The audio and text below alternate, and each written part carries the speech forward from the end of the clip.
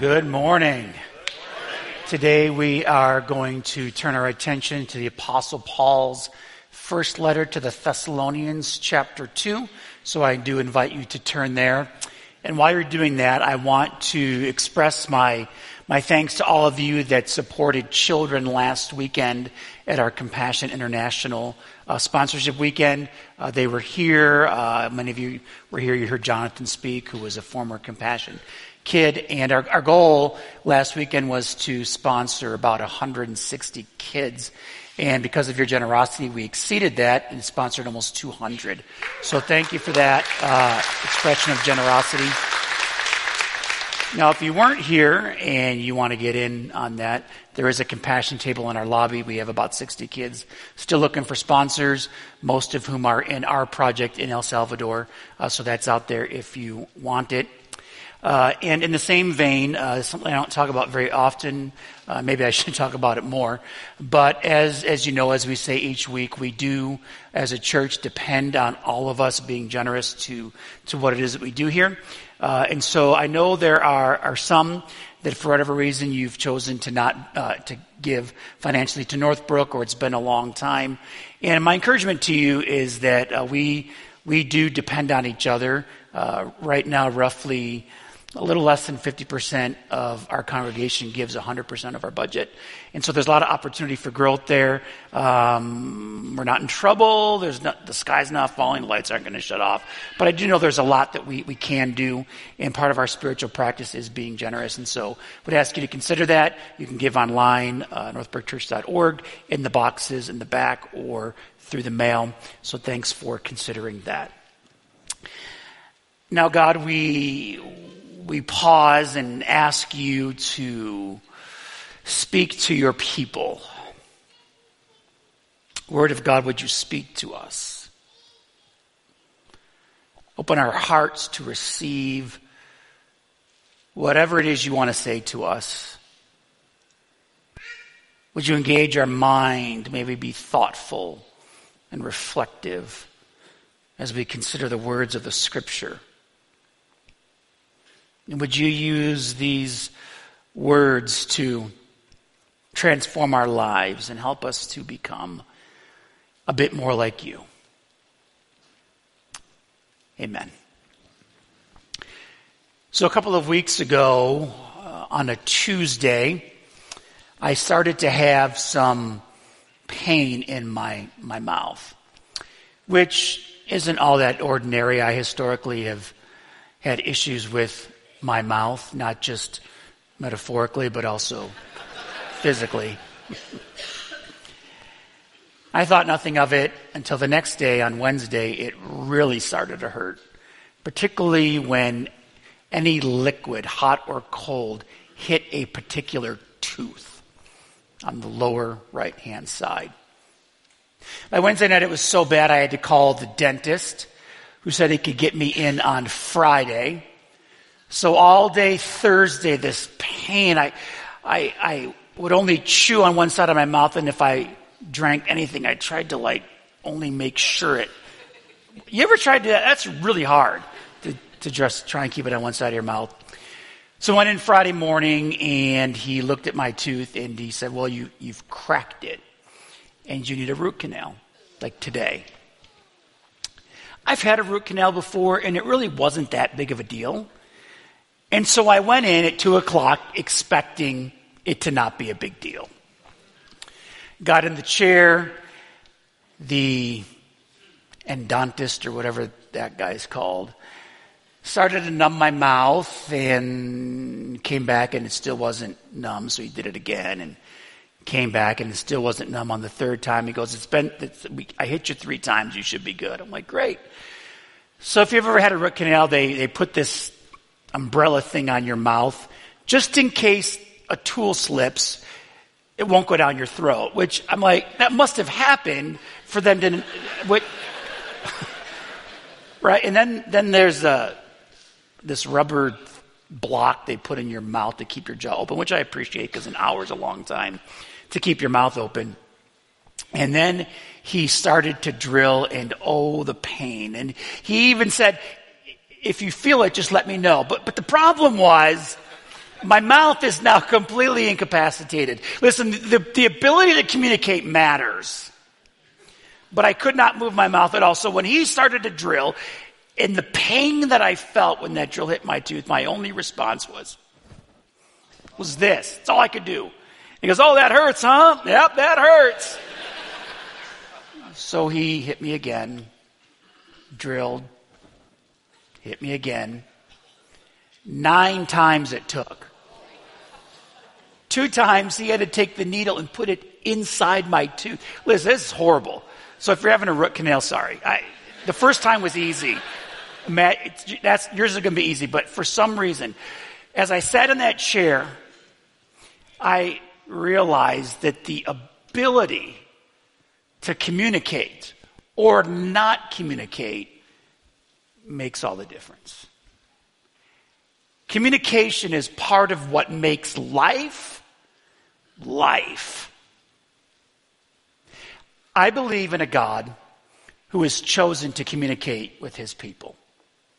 And I bet many of you are here this morning because you also believe in a God who has chosen to communicate with his people. We refer to the Bible as the Word of God. But how often do we think deeply about what that means? Not only religiously, but also practically. Understanding that the way we approach the Bible is informed by all kinds of things. I mean, the way that you approach the Bible is informed by your family of origin.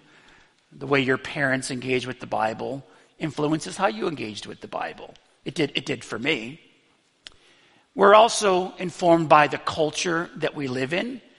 And whether we like to admit it or not, we're all culturally conditioned in some way because we live in a time and in a place.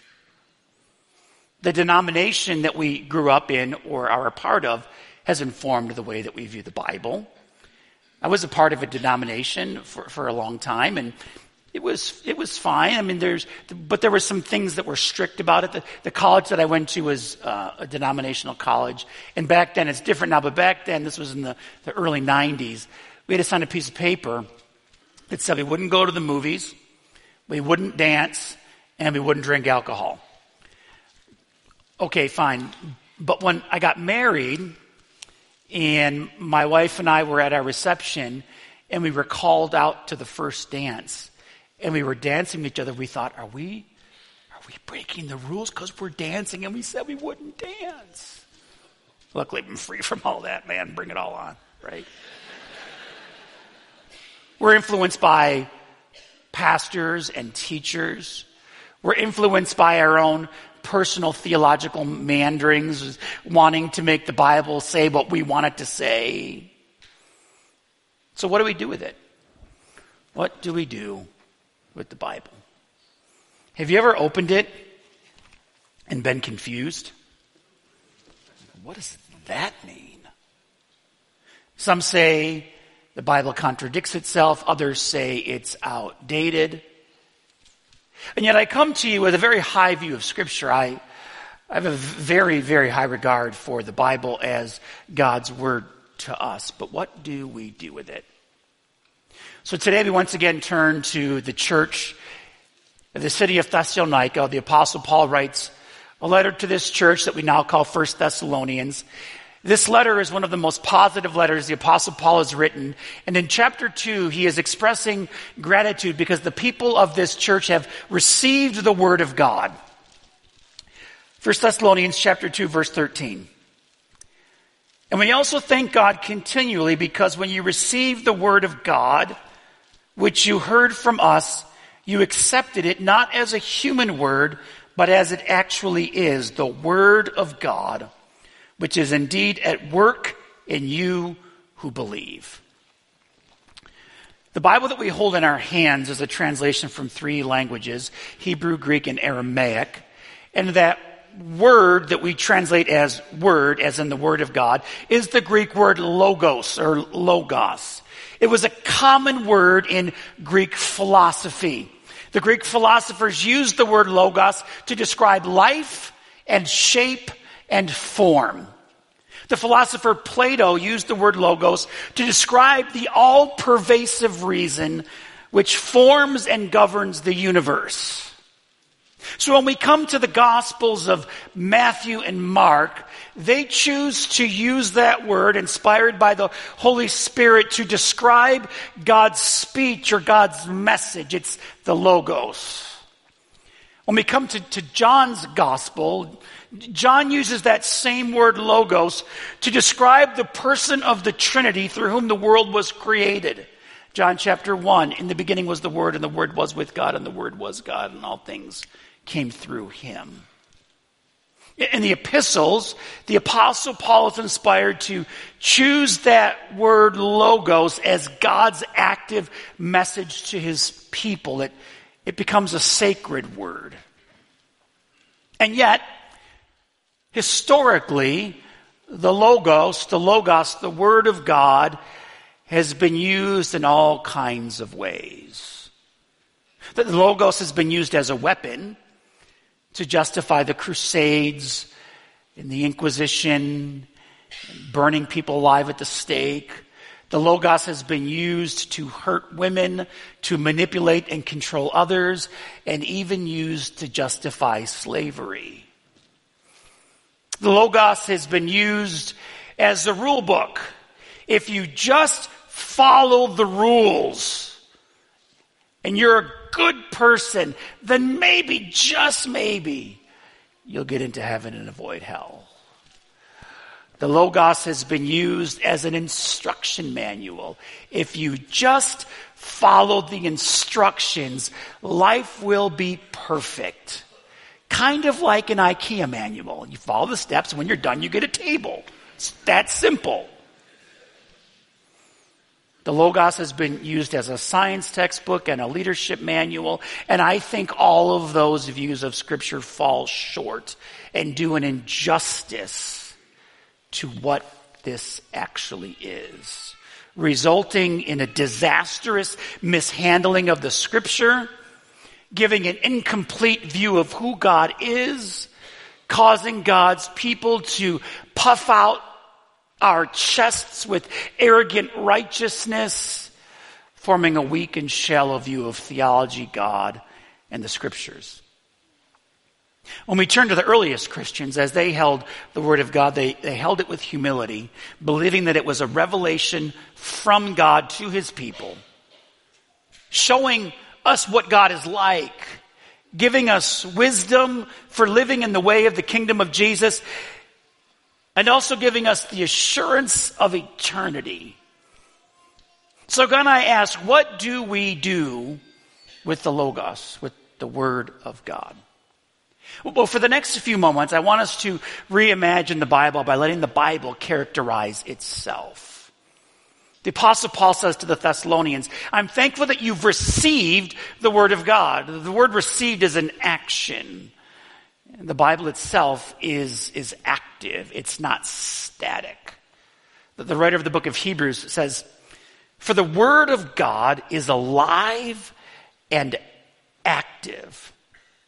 Now, what was the Apostle Paul talking about when he used the word logos? What was the writer of Hebrews referring to when he uses the word logos as alive and active? Because remember, when this was being written, there was no New Testament. Like they were actively writing it. So what is the logos that they're talking about? Well, it's the creative power of God revealing Himself, revealing parts of Himself to us.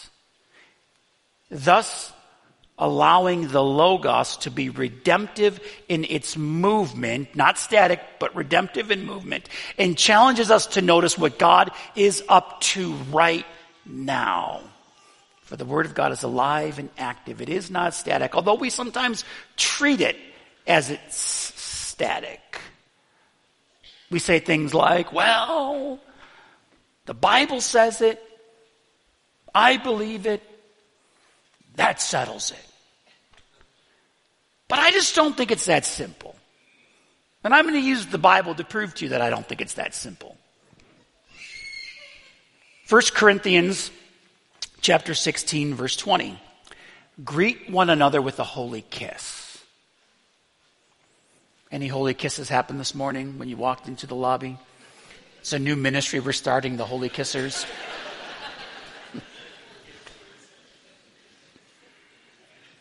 1 Timothy chapter 5, verse 23. Stop drinking only water and use a little wine for your illness.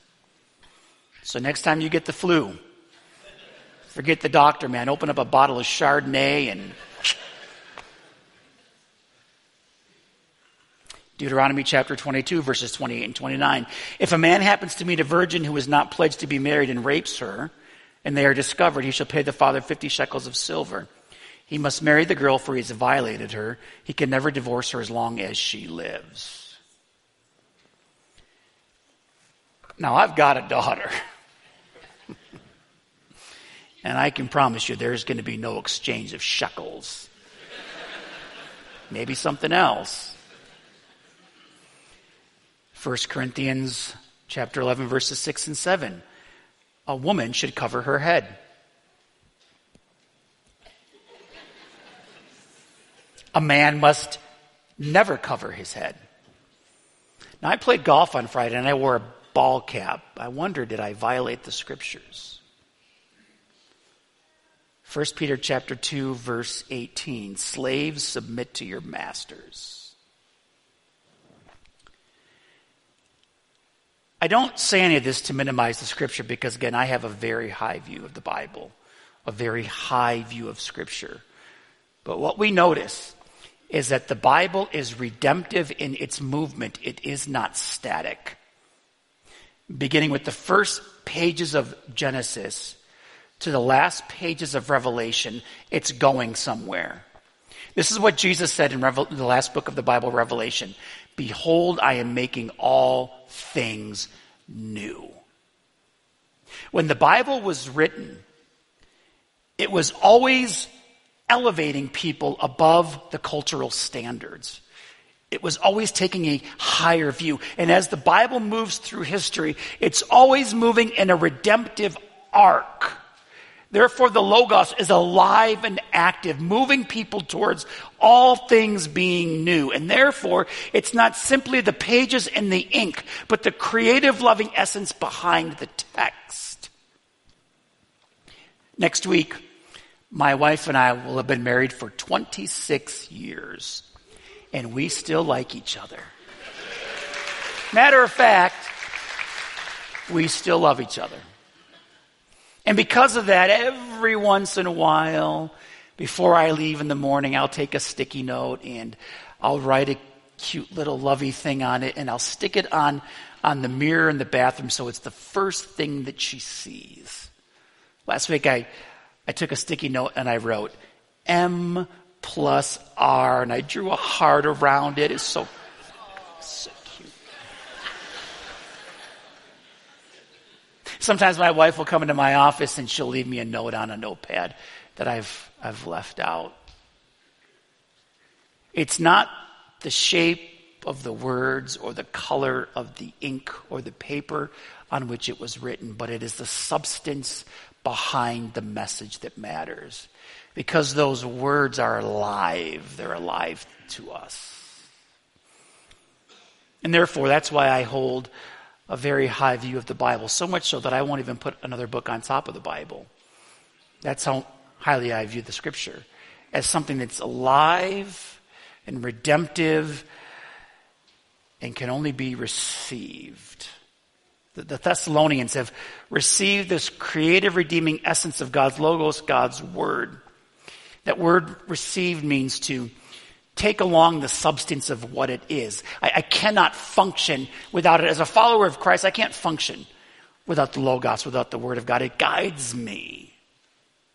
It's like I go to the gym a few times a week, and sometimes if I go in the morning, I bring all my stuff in my duffel bag so that I can get ready for the day and go straight to work. But it seems like at least half the time I forget something. A belt, socks, something, which screws up my whole morning because then I got to go home and get what it is I've forgotten. Or think about that thing that if you leave your house without it, it's the one thing you would go back for because you need it. phone, laptop, whatever. When I receive the Word of God, I cannot leave home without it. I'm not talking about the physical book. I'm talking about what's in me. I take it with everywhere I go, and the Word of God shapes me. It shapes how I act. It shapes how I engage with the world. It's God's creative, redeeming life in me. It's the substance of who I am. And it plays out in all kinds of practical ways. So I had a customer service issue last week.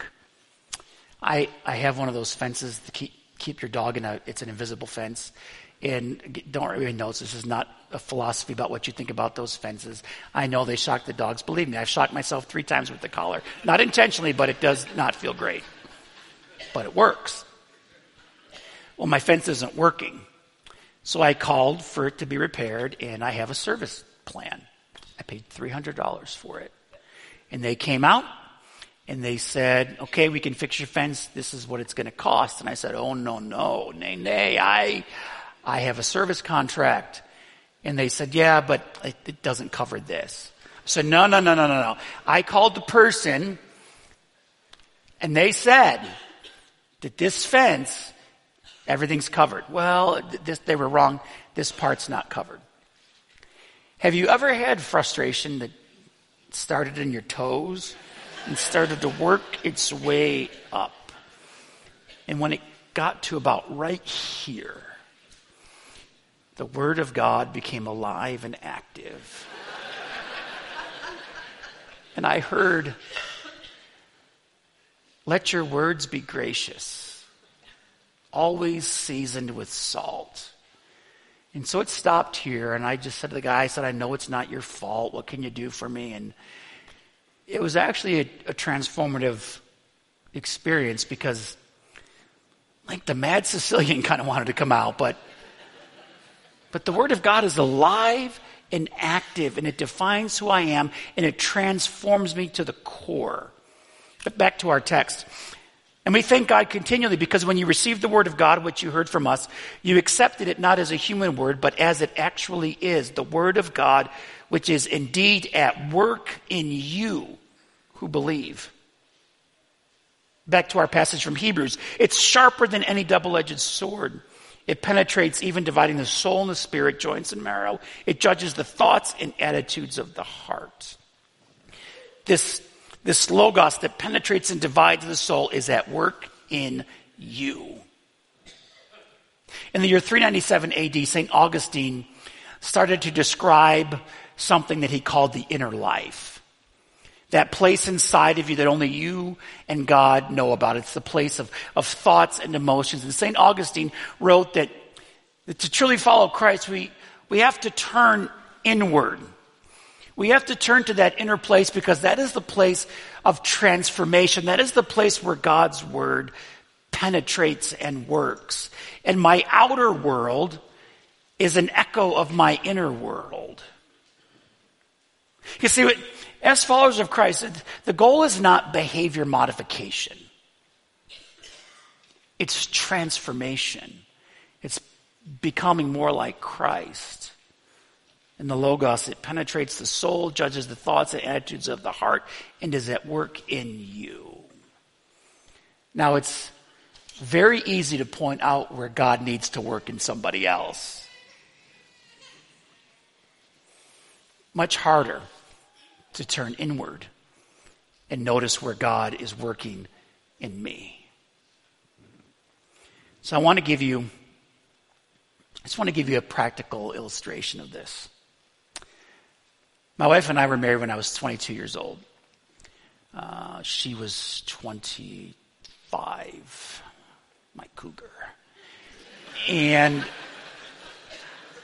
when I was 22, I was very selfish. I'll self-admit it. I admit it. I was very selfish, and I was very driven.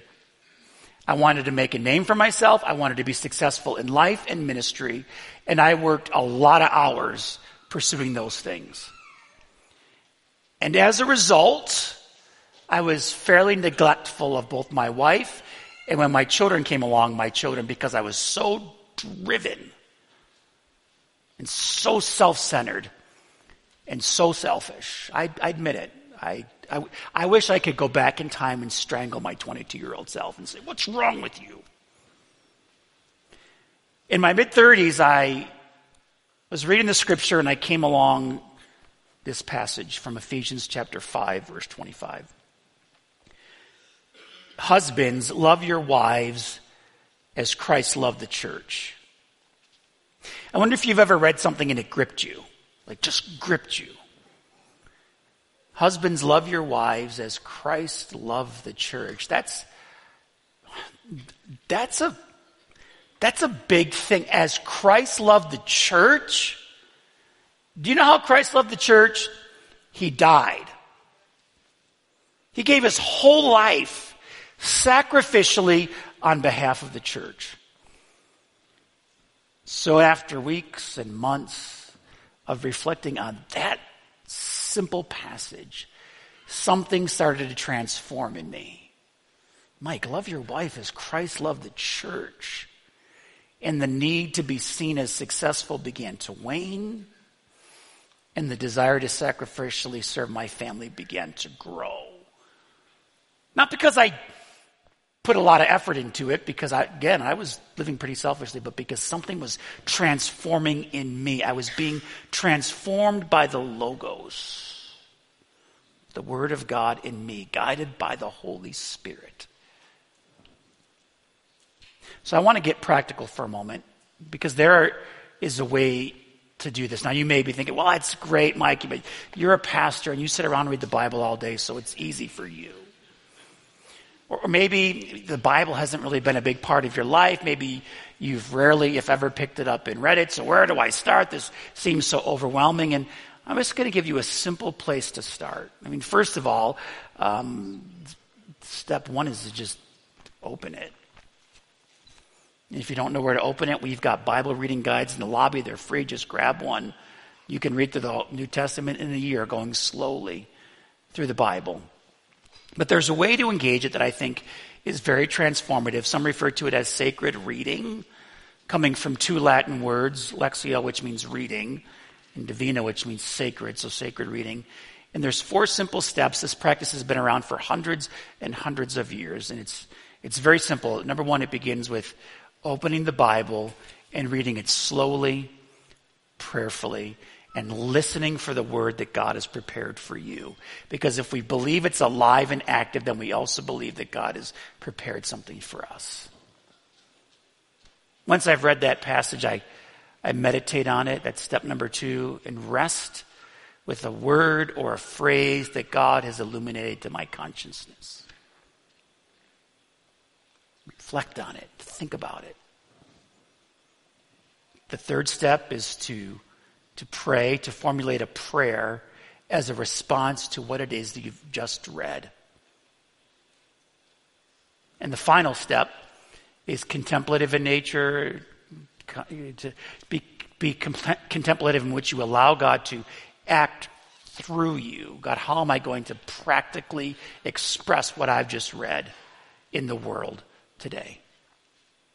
So as we kind of bring all this to a close, I want us to do this together for just a moment with the passage we've just read from today. So if we could bring that up on the screen. Let's just do this together. First Thessalonians chapter 2, verse 13. The first step in sacred reading is to simply read it prayerfully and slowly. And we also thank God continually, because when you receive the word of God, which you heard from us, you accepted it, not as a human word, but as it actually is, the word of God, which is indeed at work in you who believe. So the second step is we think about that passage, we meditate on it, and ask God, what is it that you're saying to me? What is it that's leaping off the page? What word or phrase is being illuminated? And then, once we've noticed that, we pray a prayer based on that. So if the phrase word of God has been illuminated, we pray, God, help the word of God to penetrate me. Help me to live the word of God. And the last step, contemplation, is to pay attention to where God is asking you to work in the world. Because see, listen, as a follower of Christ, I have a very high view of Scripture. It's alive. It's active. It wants to penetrate your soul and transform you. Maybe like the Thessalonians, be willing to receive it. So this morning, my prayer, God, is that your word would become alive and active in me. That it would penetrate my soul.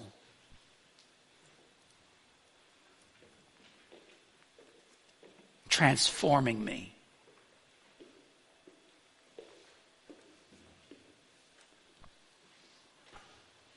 As I engage with your word, oh God, I desire to become more like you.